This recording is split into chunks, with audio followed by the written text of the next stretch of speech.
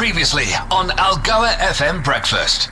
Now, Inner City Enduro, hosted by Red Cherry Events in association with Algoa FM, is taking place Barkens Valley on the 12th and the 13th of March. It's still coming up. SA's best extreme enduro riders will take on Spanish sensation Gomez in the last man standing.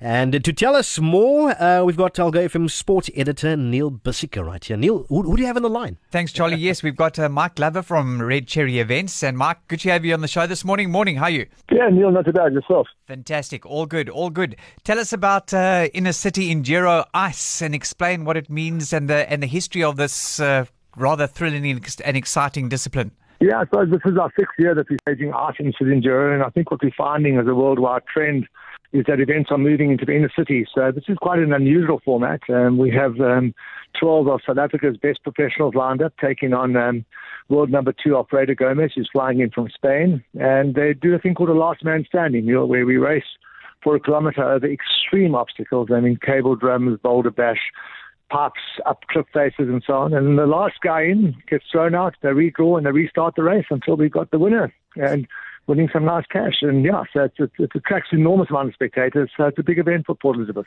So it's sort of sudden death every round type of thing from what I can gather. And this is motorbikes, eh? Just to be clear, this is guys with horsepower under the seat. Yeah, they mostly ride 302 strokes, which is a really extreme enduro machine.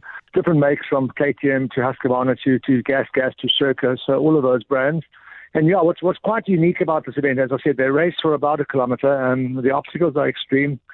And even if they win that heat, they have to redraw their start positions, and they start again. So every time there's a brand new race. So for spectator appeal, it's fantastic because you're seeing all the guys restart and all hitting the obstacles together and bashing bars. So it's really very, very extreme. And even for the person that doesn't really watch enduro riding before, I think it has a wide appeal to a very, very broad audience. So that's really what we're looking at here.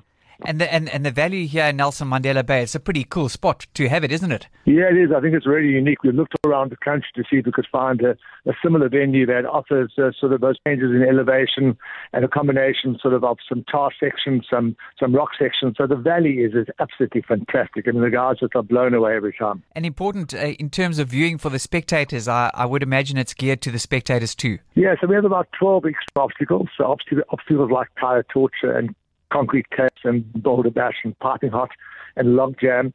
So it allows the spectators, in fact, to be able to move from each obstacle to each obstacle. We stop the race, we restart it, so it gives them time. So spectators generally can see the entire race from various vantage points across the track, which is really exciting. Awesome. And we did mention Alfred Gomez, ranked 2nd in the world, and he's going to be up against, obviously, other international competitors as well as locals, Mike? No, we only bring one international competitor. So last year we brought a guy called Paul Bolton from the UK.